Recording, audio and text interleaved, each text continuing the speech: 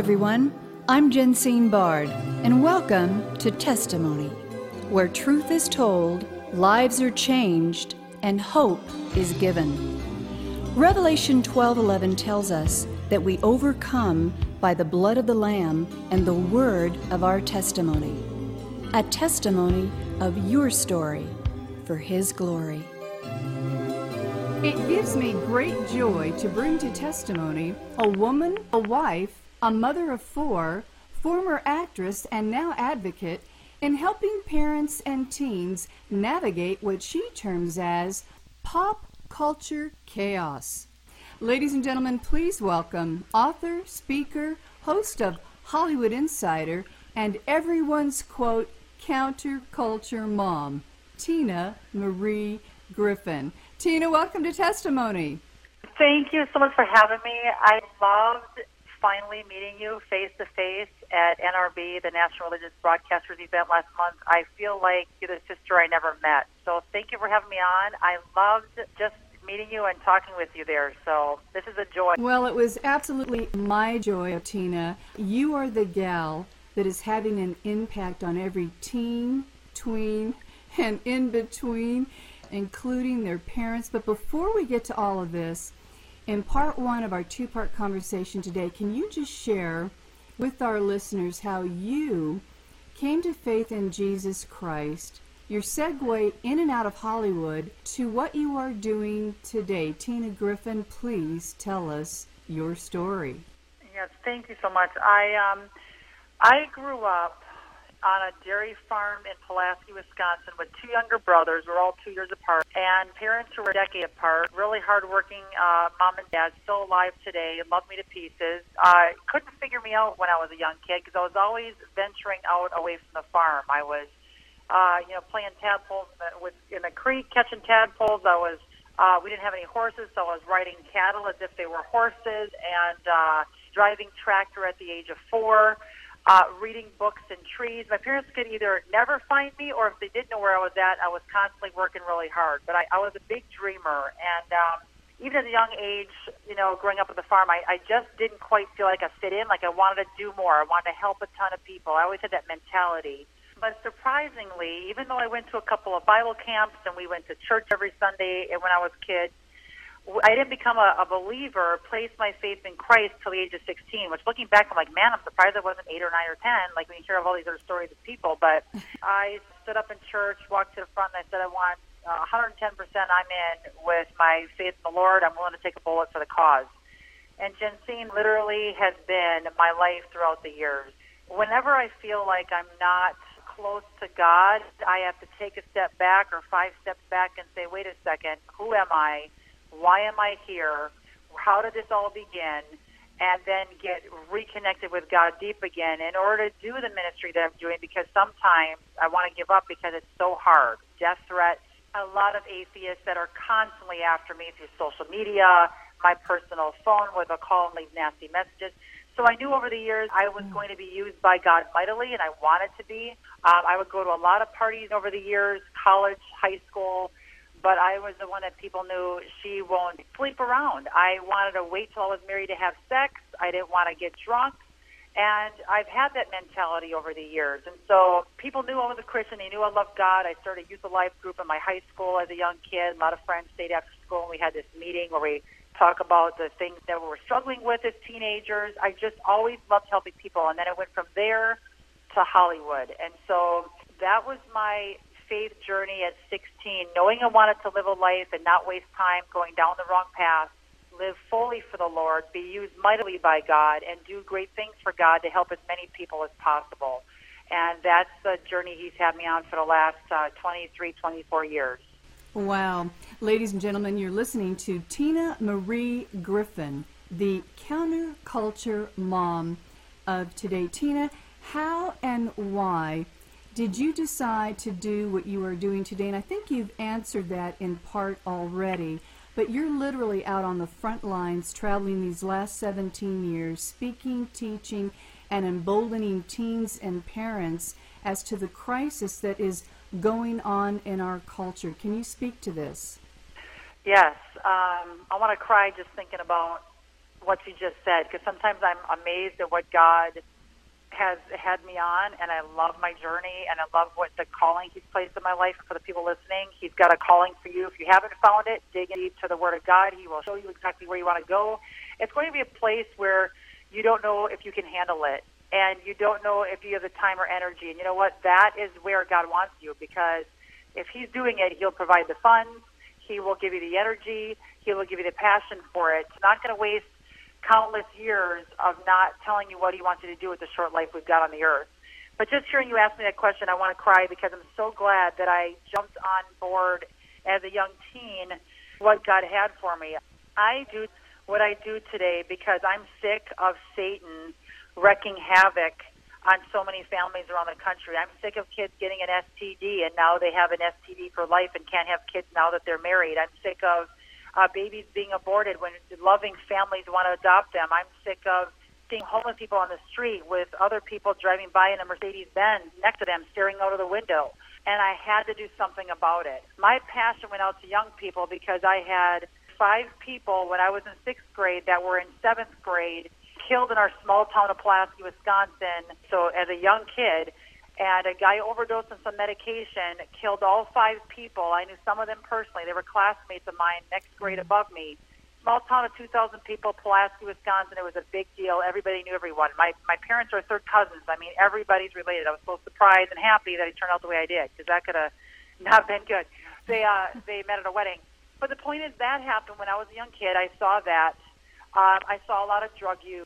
I saw people getting pregnant at a young age, and then they were living a life that held them back because they did not wait to have sex until they were married. I saw friends of mine locked in prison. I had 2 classmates of mine that were drinking at a wedding in their early 20s, and one killed the other, his other best friend / cousin, because he was driving home drunk, and killed his cousin when he was walking home. So all these things impacted me as a young person, where I'm like, Lord, I want to do something. I want to tell kids that there's more to life than drugs and sex and suicide. A classmate of mine had committed suicide in 7th grade, Jensine. And this is going back 25 years ago when we were kids, where it wasn't heard of that often. So when I started seeing that Satan was deceiving the masses, deceiving my generation by promoting sex, drugs, alcohol, suicide, all that junk in the music and in the TV shows back then, not showing the consequences of that. It's 100 times worse today. That's the bad news. Good news is, because I lived through all that, and I saw it in Hollywood, and what these celebrities, how they were hypocritical and sheltered their own kids from their own entertainment. I went to their mansions. I've been at the Oscars. I've been in Women in Film and Film Society and Screen Actors Guild. I was a part of that whole world, so entrenched for a decade that I knew I had to share to teens that what they're being sold by Satan from Hollywood, a big, fat, deceptive lie. And when I had the footage to prove it, with the video clips of celebrities saying what we're doing is wrong, we rewrite the lyrics for our kids to listen to, and commit a crime before you're 13 because you'll serve less years in prison. These are the videos, Jensine, that I show kids. They get angry. They're frustrated. They say, forget it. They have CD smashing parties, video game smashing parties. They cut up their suicide notes in front of me. They set their knives down on the table and tell me I'm no longer going to need this for king, no longer committing suicide, no longer going to be having sex before marriage, no longer going to be a part of this gang. Jensine, those are the stories that tell me I know I'm doing God's called me to do. I've got the evidence to prove the deceptive and deceitfulness of Satan, and the kids want something better when they see the dirt that I present these assemblies around the globe. I've been all over the globe, and then give them thousands of positive entertainment choices, because I tell them, Satan wants to kill, steal, destroy, but Christ came that you may have life and have it to the full. How do we have it to the full? Pumping in positive lyrics, positive entertainment, positive friends, positive encouragement, Bible daily going into our mind, and saying no to the junk, to the stuff that's going to rob us of a free and life full in Christ. And when the kids get the tools needed from the evidence that I present being out there firsthand, they are on fire to tell as many people as possible. And that's why I do what I do, because I see the lives that are literally saved and impacted as a result. Amen and amen. Tell our listeners in our remaining moments here about your encounter with actress Brittany Murphy on a Hollywood set, and why 10 years later her story and death is as relevant now as it was then. Can you explain? Yes, that was one of the most eye-opening couple of minutes of my life when I lived in Hollywood for those full 10 years. I worked with her on Little Black Book, and she had just wrapped the movie 8 Mile with Marshall Mathers. She did sex scenes in there. She had a couple drug scenes. It was pretty graphic. And I saw it because I was warning kids to run from that movie when I was out speaking.